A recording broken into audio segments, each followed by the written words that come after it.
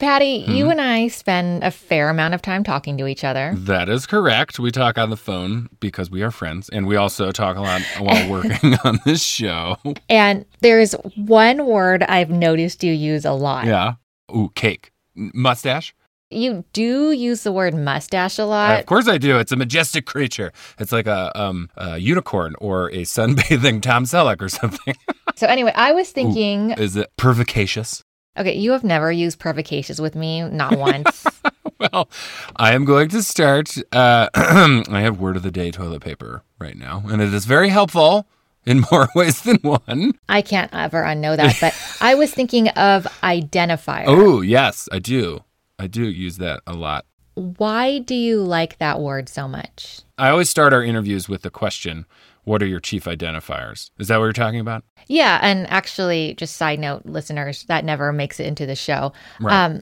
But also, Patty, when you and I are talking, I hear you throw that out pretty regularly. Well, okay, so that identifier or that question, it reminds people of who they are, and I think it most specifically, it quickly lets me know who they think they are or how they see themselves in the world. And actually, it's funny that you should bring this up because I've been thinking a lot about that lately. What do you mean? Like, okay, culturally, that word is everywhere. What, identifier? Identity, I would say. Because, okay, so there's this little thing called the midterm election that's coming up. So the word identity is everywhere. You just cannot read or watch or stream the news without hearing about identity politics. And I'm going to give you a little look behind the curtain right now. I'm going to be very open and honest with you. I kind of think that I know what that is, but I kind of think I don't. And I don't like admitting that because I kind of feel like it makes me seem like an idiot or a big dumb dummy. It's a pretty big topic. Right. But broadly speaking, it refers to when people take political stances based on parts of what's called lived experience. So these are things that you experience firsthand and are intimately familiar with. So they're like things related to race, religion, socioeconomic status, sexuality, et cetera, et cetera. So basically, it's what it sounds like. It's taking an aspect of your identity and then you expand or you apply that to your political position to the point where it kind of directs how you vote. Okay, so this is the confusing thing because I think isn't that kind of limiting? Especially when you consider all of our identifiers, you know? Like, yes, okay, my chief identifier, I am a skier. So it would seem almost obvious that, you know, I would vote for someone protecting wild places or someone who is like, hey, science is actually a real thing. Climate change is real, you know? But I'm also Chicago Irish and I love donuts, right? So, but I'm not going to vote for Seamus O'Toole because he's got a pocket full of crawlers. All right, well...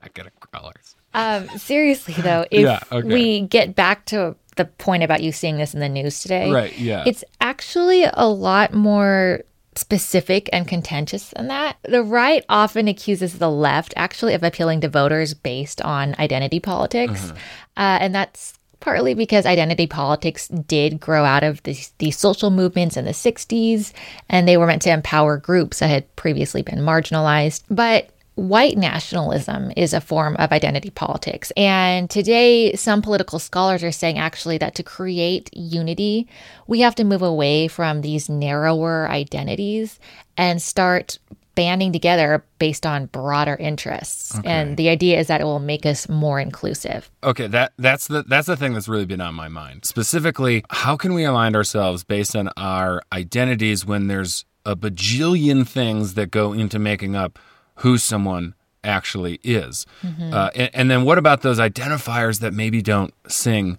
in harmony? And I was thinking about all these things when I was speaking with Bam Mendiola. He's a mountaineer. He's a first-generation Mexican-American. He's a super outspoken member of the LGBTQ community. There are just so many, many things that make up Bam's identity. And some parts he draws from his past. They hearken to traditions passed on to him. But he's definitely his own man, solidifying his own way in the world. And that's why his belief was just so surprising to me. I believe I am my ancestors' wildest dream. Why does Bam think that? And what does he mean by wildest dream? Stay tuned. I'm Patty O'Connell. And I'm Elizabeth Nakano. Welcome to Safety Third, a show about ideas and how we come to believe in them.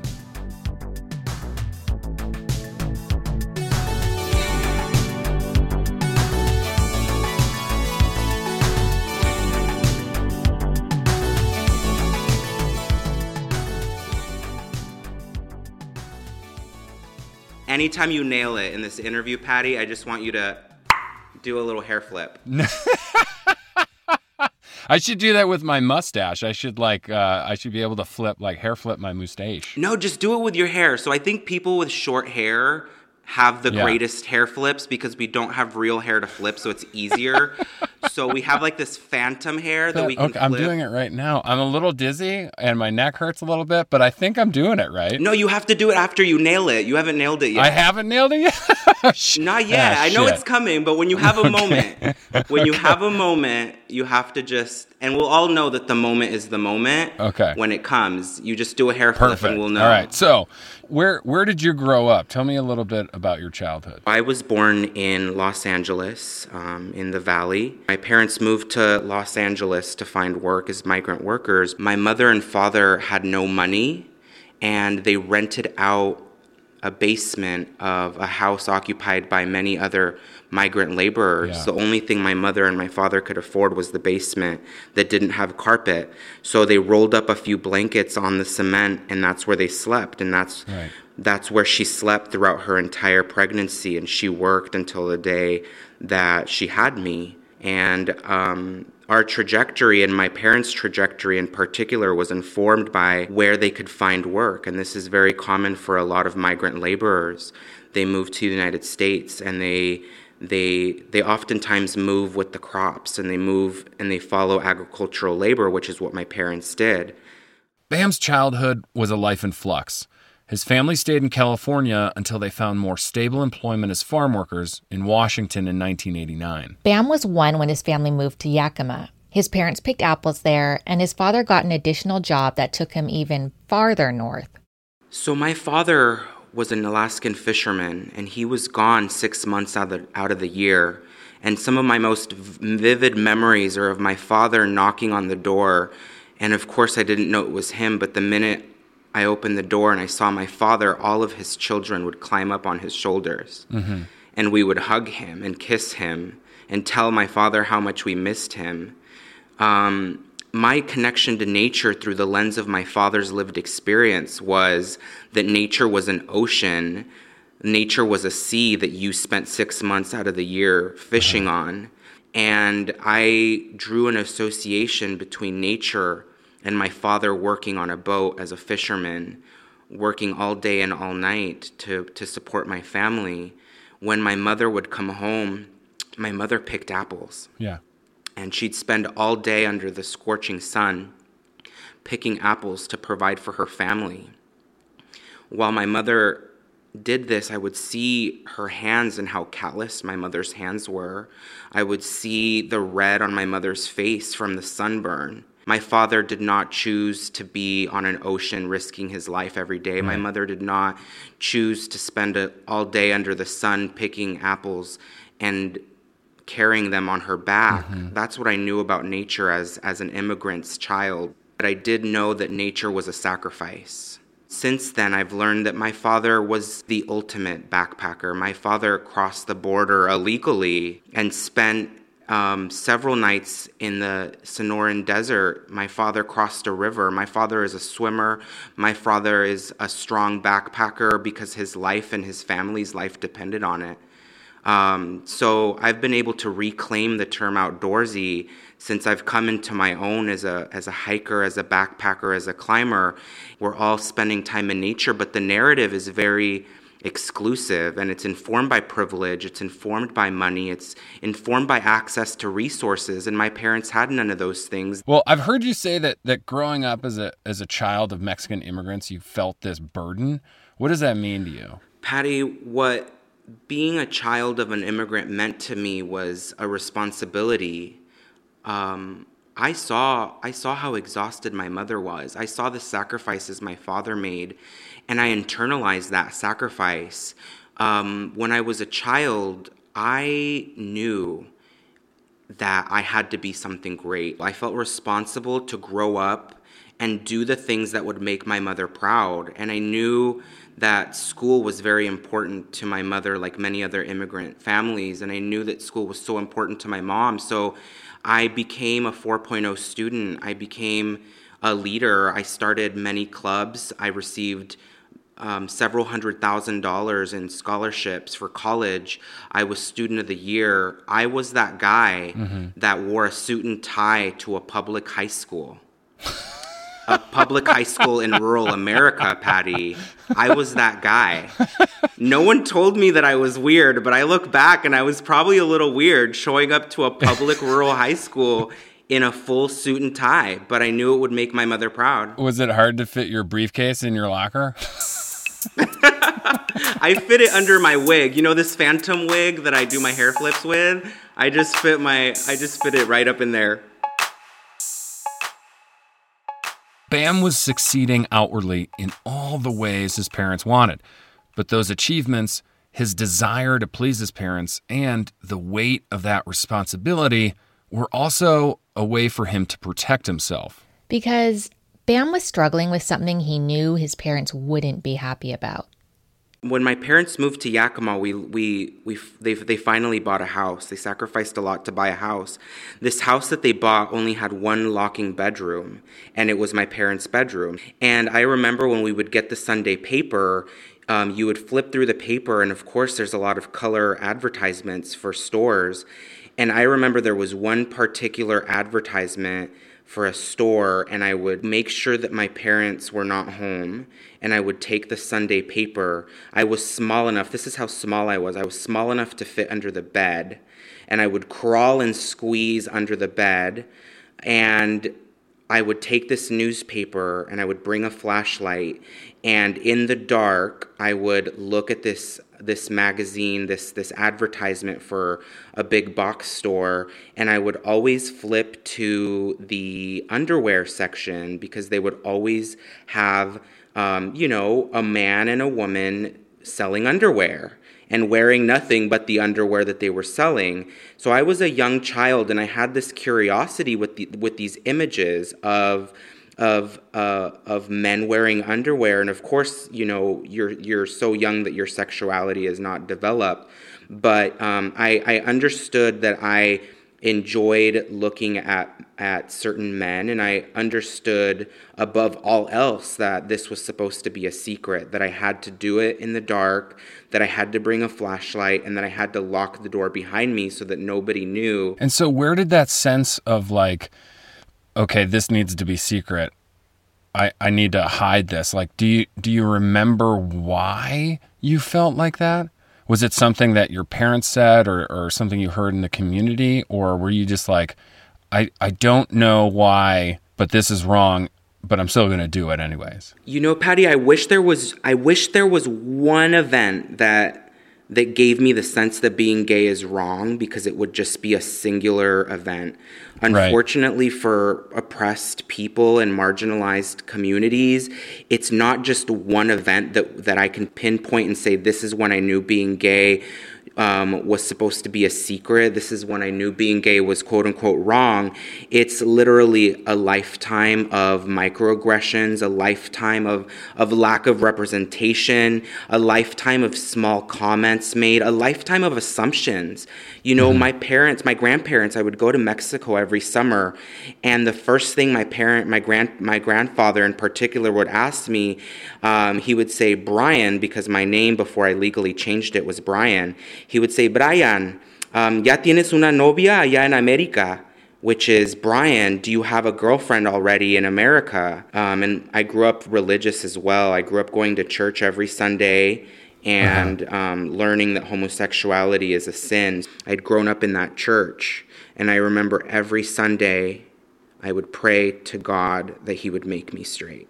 So from cultural, political, financial institutions, I was being conditioned from a very young age to repress a very large part of my life. Can you take me through the events of coming out to your family? I was 17, and I remember I had this friend that I had met in the community, and he was another gay guy, and he was also in the closet. So it was one of the very first gay friends I ever had. I did not know gay people existed, Patty. I grew up thinking I was the only gay person in the entire world. I did not know gay people existed. I'd never heard of real gay people. I'd never seen a real openly gay person in my entire life in the media or in my personal lived experience. I really, for many, many years, thought I was the only single person questioning my sexuality and hating it. And I met someone else, and for the very first time, it was like looking in a mirror. Seeing myself reflected in another person is so powerful because it brings validation to your very existence. For the very first time, when I started building solidarity with the local queer community in Yakima, I felt seen, I felt heard in a way that I'd never realized that I was missing my entire life. So I had this relationship with my mother in particular where I just wanted to make her proud. I think most of us grew up with this underlying desire to make our parents proud, right? And that for me was multiplied being a child of an immigrant.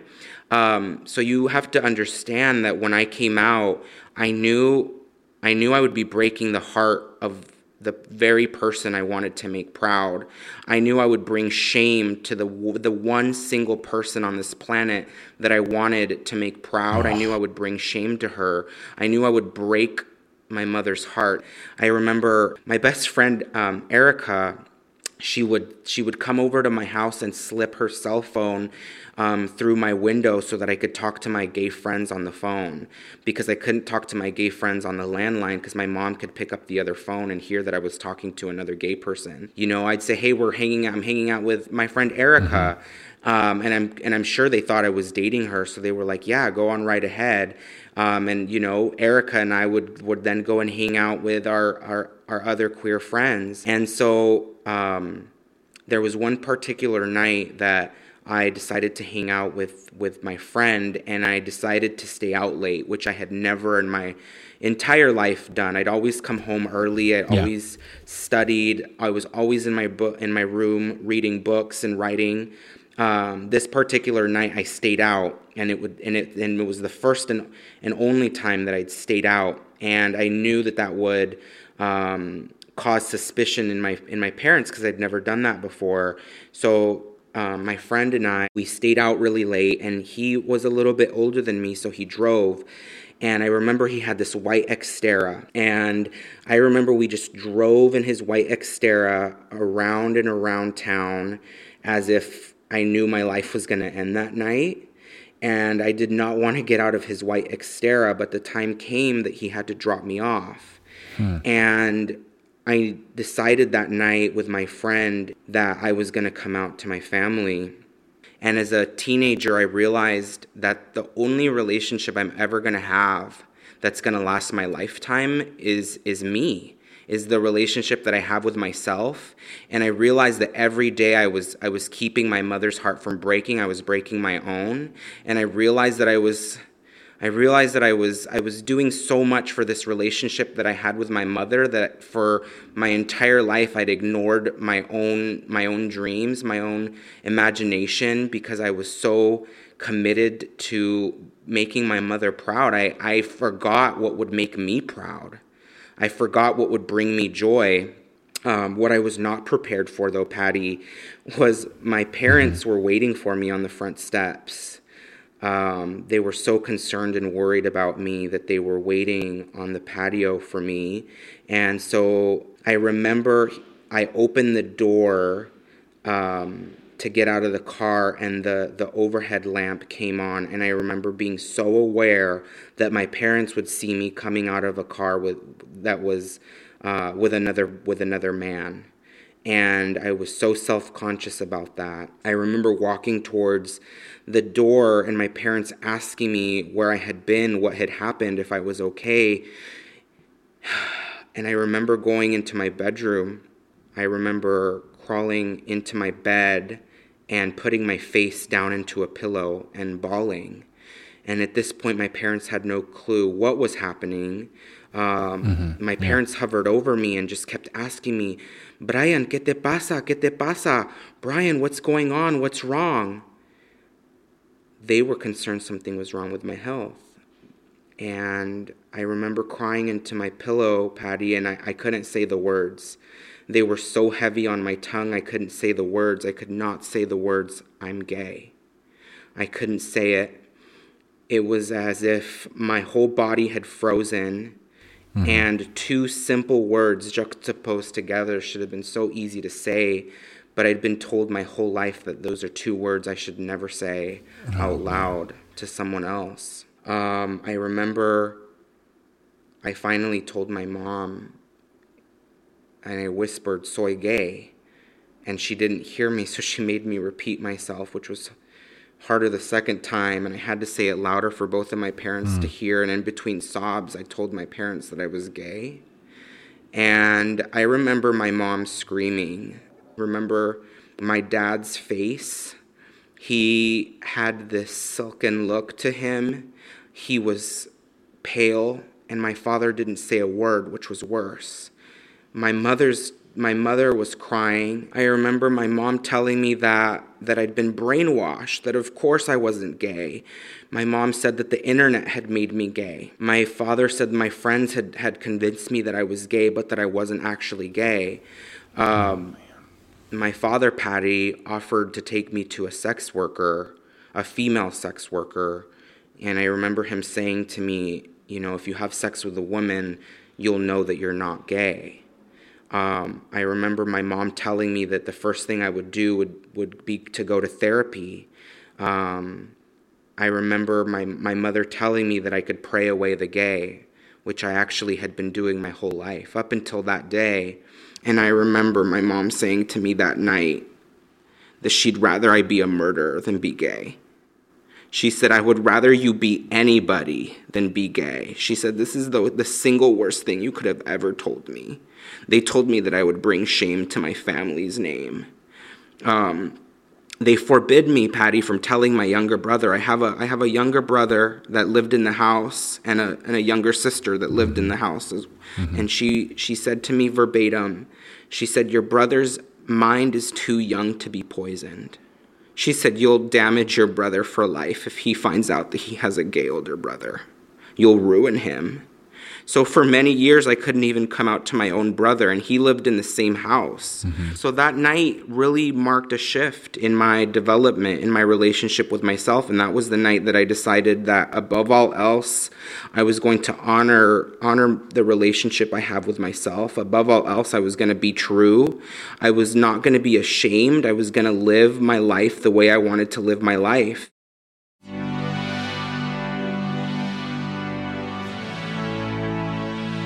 After the break, Bam takes that life and tries on a new identity.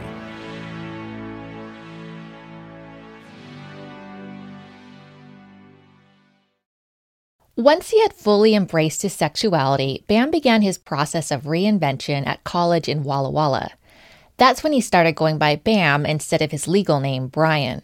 He was running to be a student body president, and he put his initials BAM on all his posters. Bam! It really pops, doesn't it? It does. And he liked the way Bam sounded so much, he decided to stick with it. College is where Bam began to find his home in the LGBTQ community. He describes it as his chosen family, since he felt that he'd lost his biological one.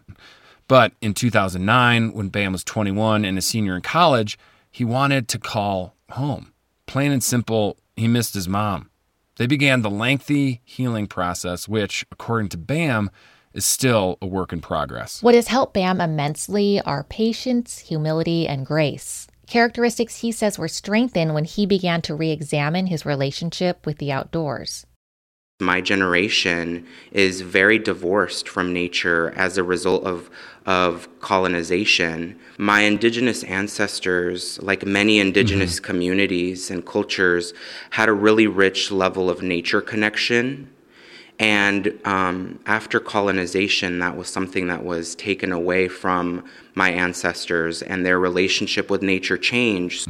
I went outdoors to reclaim that gift, and I went outdoors to reclaim that space for myself and for other queer people, for other people of color. Can you describe your first climbing experience and what stood out to you and what captured you?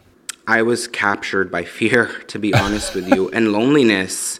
I was very lonely. I had no idea how lonely I would feel. I remember being so afraid of not feeling seen, of not feeling heard, and you know what's really important for me to say, Patty, is that marginalized people, oppressed people, whenever we make mistakes, whenever we have shortcomings, whenever we do something wrong, our mistakes, our shortcomings always get associated to our identities of oppression. So let me tell you what I mean by that.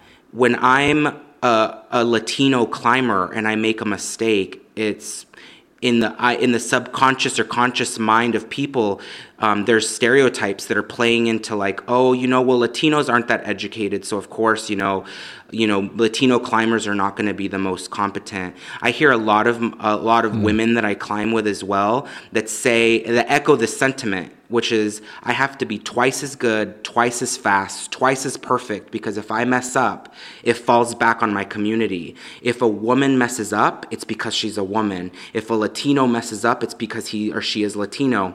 If a black person makes a mistake, it's because they are black. If a poor person does something wrong, it's because they're poor. But let me tell you, as a man in the outdoors, when I'm climbing, my mistake is never because I'm a man. It never gets associated back to my identities of privilege and power. As a cisgender person, it's never because I'm cisgender. As a person with access to resources, my mistakes are never associated with my access to resources. But I know consciously and subconsciously that everything I do, if I'm slow, if I make a mistake, if I make the wrong turn, that mistake will be associated and will cost my community, so that when the next queer climber comes along, when the next brown or black climber comes along, people have already made up their mind that there's this positive association between these shortcomings and someone's oppressed identities. So it's really important for me to say that, because that's what I worried about the night before the climb. There are a couple remarkable things here. One, Bam's trajectory as a mountaineer is incredible. He started out with pretty accessible hikes on Cougar Mountain, Rattlesnake Ledge, and Granite Mountain outside of Seattle. He then almost immediately set his sights on summiting Pacific Northwest volcanoes. We're talking about glaciated mountains here, with bad weather and tricky technical terrain. And two, for Bam, mountaineering is more than a physical challenge. He climbs mountains to help topple homophobia, racism, body image. These are things he felt kept people excluded from the outdoor community. Bam unfurls a flag on every summit he climbs. It's black and purple, and it reads Backwoods Barbie. That's the moniker he created for himself in 2014. He wanted to create visibility for the LGBTQ community within the outdoor community. In March of 2018, Bam wrote a feature for Mountaineer magazine, and a photo of him atop Mount Rainier with the flag in hand appeared on the cover. Yeah, so I had an article come out in Mountaineer magazine. I also had a video, a small documentary that was filmed about my experiences by NBC that's on YouTube. And I had a lot of comments on both of those platforms, people sending me messages, emails, and a lot of them were women saying, I might not be a person of color, I might not be a member of the queer community, but as a woman, I know exactly what that pressure feels like. And when I started climbing with women, I started hearing these stories of people making assumptions about women as climbers. I remember I had a very similar experience with this one person who reached out to me, and I had shared this story at some point after I'd climbed the 5 major stratovolcanoes of what's now known as Washington. I remember I had this message that was sent to me, and the message said, "Hey, I think your climbing is really cool. I think you're rad. I might want to do the same thing too. You're an inspiration. I want to know what climbing guide you used, what service you used to climb all these mountains." And the underlying assumption there in this microaggression was that I could not have climbed these mountains without having paid someone to take me up there. So the assumption is that if you are a woman, if you're a person of color, if you're a member of a marginalized class, you are not able to do these things on your own. And as I've been learning about the barriers that other communities face, that I have privilege, and that privilege keeps me insulated from these experiences, as I'm learning about the experiences that some other communities are having, it's important for me to use the privilege, to use the platform that I do have to bring light to that. I know many of my cohorts, many leaders that I have befriended, many people in my circles that are women, trans women, femmes, when they speak out and they're bold, they're dismissed, they're called words, their leadership is questioned. My leadership is supported and promoted as a male. So it's really important for me to acknowledge that I do benefit from many unearned privileges, because I did not choose to be born a male in a society that benefits and rewards and protects men. I did not choose to speak English in a country that benefits and protects people that speak English, etc. I didn't choose these identities, and I also, more importantly, did not earn them. But ultimately, when we come into a space, when any of us traverse through a space, we're coming into that space with both privilege and oppression.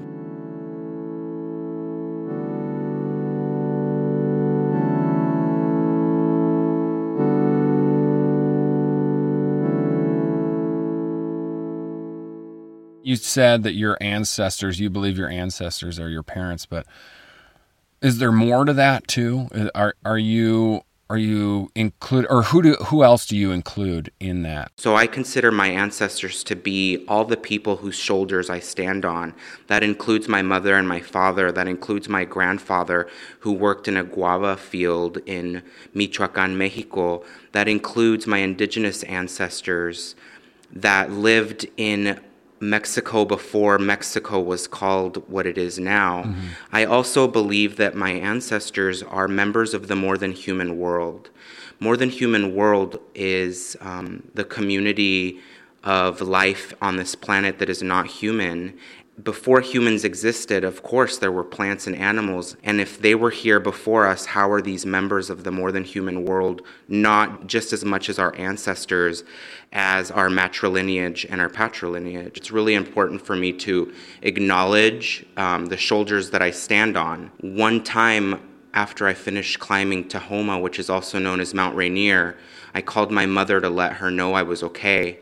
And she said to me, she said, "Son, whenever you climb a mountain, I feel like I climbed that mountain with you." Wow. She said, "Everything that you accomplish in life, I accomplish it right next to you. Whatever you do, it's as if you were doing it for two."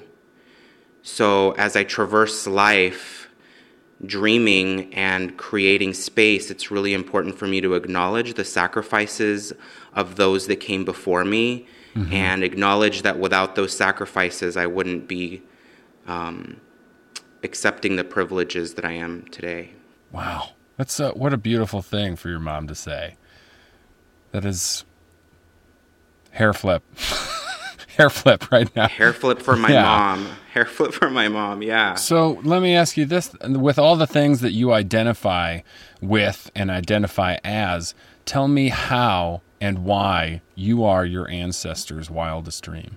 I imagine my ancestors would have wanted me to have the freedom of choice. My parents, my grandparents, I come from a long line of agricultural laborers, and I can only imagine that it was their wildest dream for their descendants, emerging elders, to continue to survive.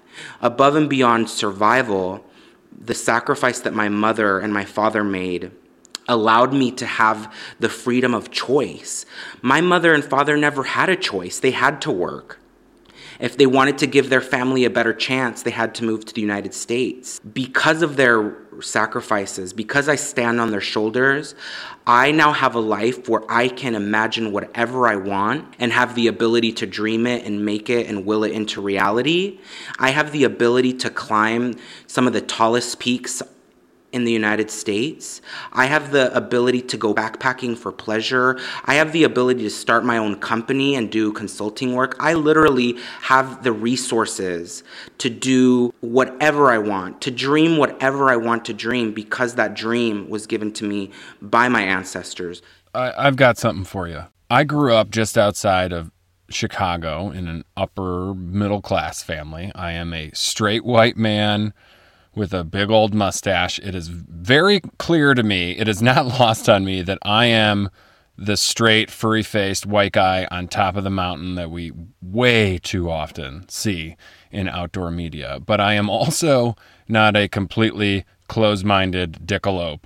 I acknowledge my privilege in American society. I definitely acknowledge my privilege within our outdoor community. And I want to know what I can do, or a person like me can do, to help change this outdoor culture that we care so deeply about, and help people just like you be their ancestors' wildest dreams. What can I do? What can we do? So I believe in co-liberation first and foremost.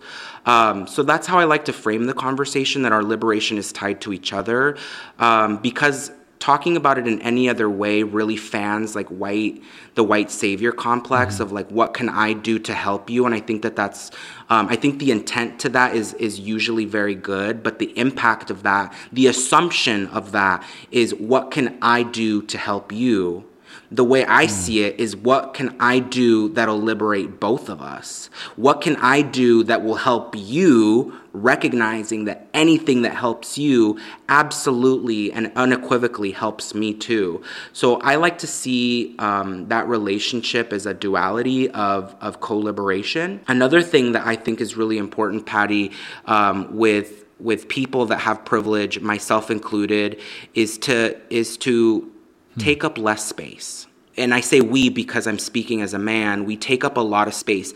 Men take up a lot of space. White people take up a lot of space. Cisgender people take a lot of space. People with privilege take up a lot of emotional space. So I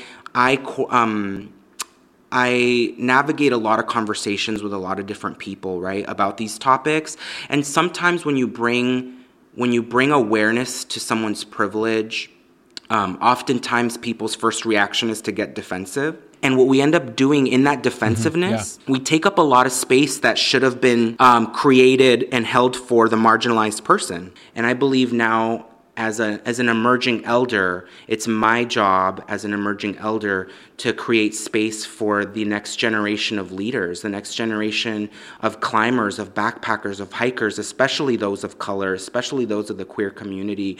It's my job to make sure that someday someone is living my wildest dreams. My wildest dreams are a life without oppression. My wildest dream is the ability for a child to dream without barriers, without the systemic oppression. And the work that I'm doing now, the emotional labor that I'm doing every time I talk about my trauma, every time I talk about my resilience, every time I talk about the traumatic things that have happened to me as a queer person of color, that's emotional labor. That's my sacrifice as an ancestor. And I want to be a good ancestor to the next generation of leaders so that they're able to live my wildest dreams the way I'm living the wildest dreams of my ancestors.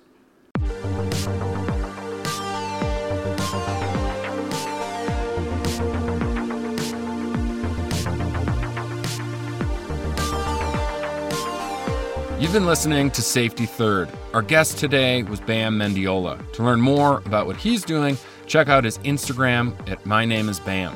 If you like today's show, please spread the word. Safety Third is like deep dish pizza. More is always better. So, tell your friends about the show. Hell, chat up some strangers even. Don't be shy, friends. You can find us on Instagram at safety_third_podcast and on the old interwebs at safetythirdpodcast.com. Safety Third is produced by Elizabeth Nicano. Alex Park edited this episode. Additional production help from Eilish O'Neill. Music by my brother, yes, my brother Brendan, my glasses, O'Connell. Art direction by Anya Miller-Berg. Fitz Cahal is our creative director. Becca Cahal is our executive producer. And I'm your host, Patty O'Connell. Okie dokie, my friends. Until next time, keep it tight, keep it loose, and remember, safety third.